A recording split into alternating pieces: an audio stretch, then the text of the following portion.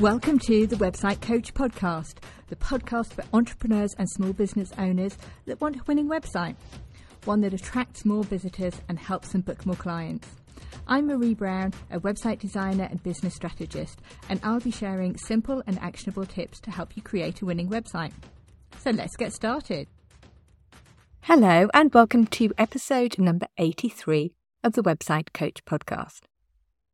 Now, you know when you see or think about something and suddenly it's everywhere. Well, the topic I'm talking about on the podcast today is a bit like that. It was a hot topic when I last went to Marrakesh on a business retreat with Shah Wasmond last month. Not sorry, that I'm name and place dropping. It was absolutely amazing. Ali Abdaal was talking about it on a YouTube video of his I was watching last week. I don't know whether you follow Ali Abdaal. He is amazing, talking about lots of things to do with productivity. And I've noticed so many other people having the same conversation. In fact, I've had it with a couple of clients recently. So what is it? Well, today I want to talk about building a business around the life you want. Why does this matter? Well, many of us left corporate or public sector jobs because it wasn't conducive to how we wanted to live our lives. There is, of course, that saying that I left my 9 to 5 to work 24/7, and sometimes it certainly feels that way. Maybe you had children and you were fed up with commuting, not being there for your children as much as you wanted. And once you'd paid for childcare, it just wasn't financially worthwhile. Maybe you didn't enjoy the people you worked with, or some of them. Maybe you weren't doing the kind of work that filled you with joy. And of course, the great thing about being your own boss is that you have more control. You may not have complete control, but you can decide where you work, what you do, and the kind of people you want to work with. But I don't know about you, but so many of us fall into the trap of just following the flow of our business, doing the work that falls into our lap. Before we know it, that corporate job we used to have is suddenly looking the better option. Okay, maybe not, but you know what I mean. This is not the life you designed. You didn't want to be working when your children are home or on weekends, for example. So the first step is to think about what you want your life to look like. What's important to you? And what's important to you is not going to be the same as what's important to somebody else. This is your life, remember, not theirs. Is it to pick your kids up from school every day? Is it to earn enough money to support your family? Or maybe retire your husband? Is it to make as much money as possible? Is it to be considered successful?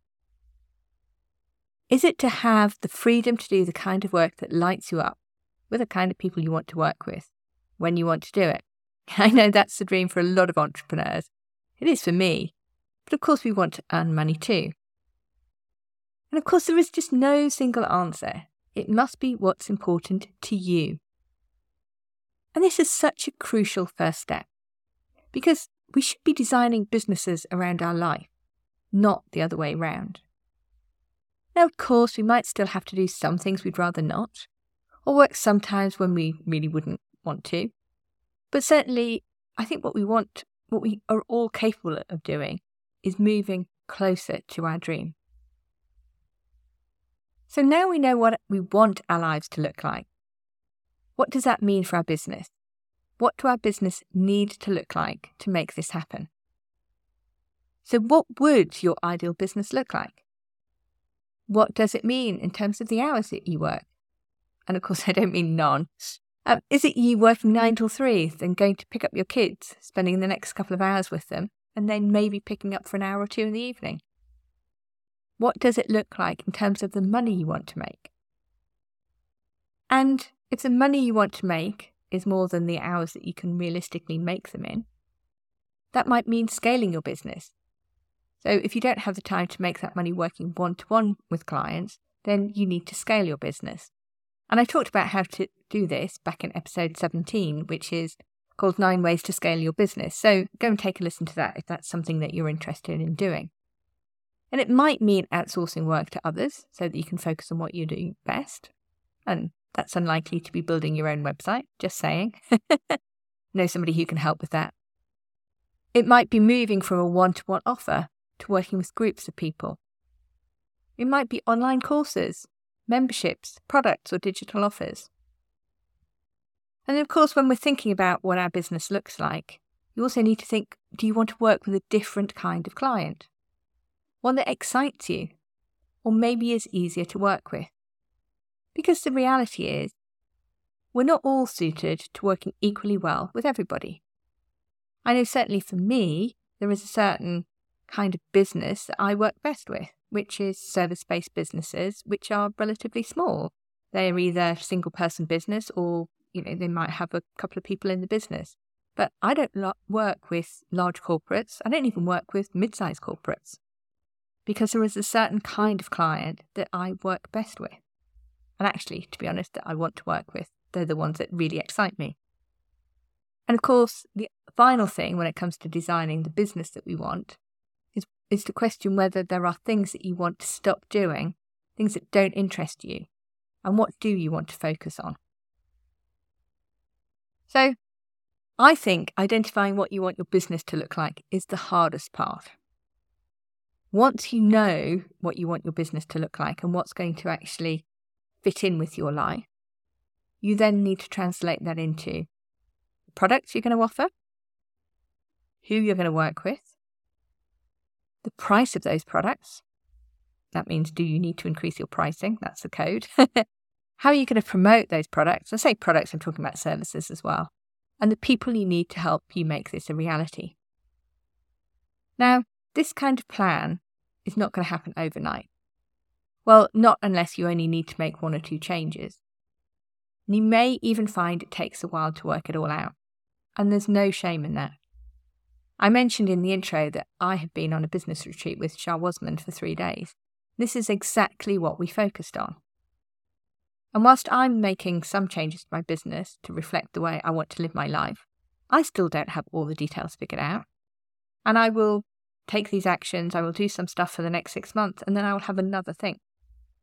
But at the retreat, I did have the help of 10 other amazing, experienced businesswomen, and I do still have them on a WhatsApp group.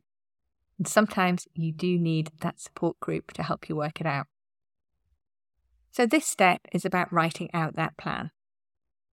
What product are you going to be offering? And what do you need to do to change from where you are now? So what do you need to stop doing? How are you going to do that? So there are certain things which I am stopping doing. What do you need to introduce that's new? And what's the plan for doing that? I also have a plan to introduce something new. Well, actually, it's something I've been offering for quite some time, but I never ever publicise it, which is hourly help for working out your strategy with regard to your website or anything else, if you like a pick my brains type thing. And if you're interested in that at all, please do send me a message either by email on sayhello@beyondthekitchentable.co.uk or on Instagram @beyondthekt. And at some point, certainly on my action list, is getting a sales page up for it, but it's not there yet. And then, of course, there's what do you need to change in terms of the product or services that you currently offer? And again, how are you going to do that? So one of the things I constantly look at, or not constantly, certainly annually look at, is what my bespoke website design package looks like. And each year I do make tweaks to it. I don't make radical changes, but I do tweak what's included in that package. Who you're going to work with is a big one. At least it is if you're going to change it. Most of us start working and will accept anyone as clients. But the product or service you offer, the pricing, and the way you promote your product or service all impact on the people you attract. So think about who you want to work with in the future. What is your new pricing going to be? And when and how are you going to make the changes? Are you making the change in one step or in a couple of steps over a longer period? Do you need to announce the changes? How will they impact existing clients? These are all questions that you need to answer. And then, of course, one of the most important parts of a business is marketing. Because if people don't know about what you do, then they can't buy. And in episode 70, I talked about my marketing plan for 2023. Give it a listen if you need some inspiration. And then finally, there is the people that you need to make it happen. There is no badge of honour in doing everything yourself. Just because you can do something doesn't mean you should. You may think you're saving money but the reality is that it's taking time. Time is money, as they say. Time you could be spending generating more revenue or not working. And of course, depending upon what it is, you might well find that a professional who specialises in this area is going to do it much better than you. And if you have a desire to cut down the amount of time you spend in your business and or increase the amount you earn, then you need to focus on the areas that you are good at and outsource as much of the rest as you can. I say that, and I recognise I'm not as good at putting it into action. I had this drummed into me at the retreat, but I am determined to change so that I can focus on the client-facing work I really want to do. I also need to change so that I stop recording podcast episodes on a Sunday. Yes, this one is being recorded the day before it's due to go out. I know I have said that before, and it wasn't that long ago. What I have done when it comes to outsourcing, and this might work for you, is approach it from two ways. So the first way is to think about, what do I want to do in the business? So for me, that's two things really. One is fronting the marketing. I can't and don't want to outsource this podcast, for example. And the second thing that I want to do is most of the work with clients. But that doesn't mean to say that I have to be the person resizing images and uploading them onto a client website, for example. So this is not a case of what can I do, but what do I want to do in the business? And I'll be holding on to those items I want to do, at least for the foreseeable future, until I reevaluate this all again. And then the second approach to outsourcing is to think about, what do I not want to do? Or what can I find others who are better than me at? And then I have worked out the roles I need to recruit for. I'm not going to recruit all of those straight away. I prioritised. So I've already outsourced my accounts. I did that a month or two ago.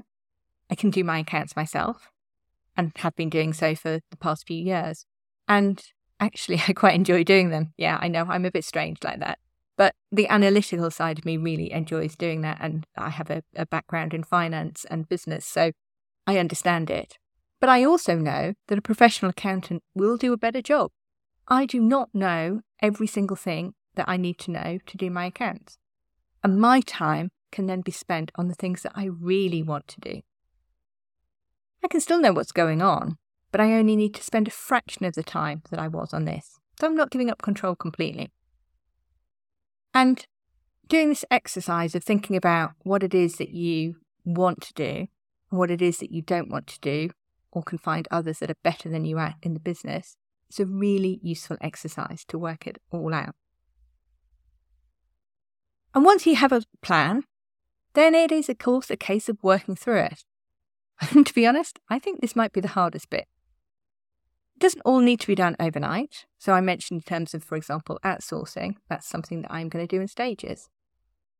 And I know my list from the business retreat is pretty long, but I've identified 6 core things I want to action within 30 days. So that's a service that I want to stop offering. That's this new service that I want to introduce. There are 2 with regard to outsourcing, and then there's a couple with regard to marketing. And I'm on the way to ticking them off. Progress might be slow, but I am making progress every single week. And there might be short-term pain in actioning these. I must admit, I'm certainly finding that. I've got, a sales page to write, and I've got things like job specs to write as well, and people to find. But at the end of the day, I'm just thinking about the way that I want to live my life in the future. And I know that these actions will help me get there. And that's the same for you. Yes, there is short-term pain in actioning some of these things, but just think about the way you want to live your life in future and know that these actions will help you get there. So that's it.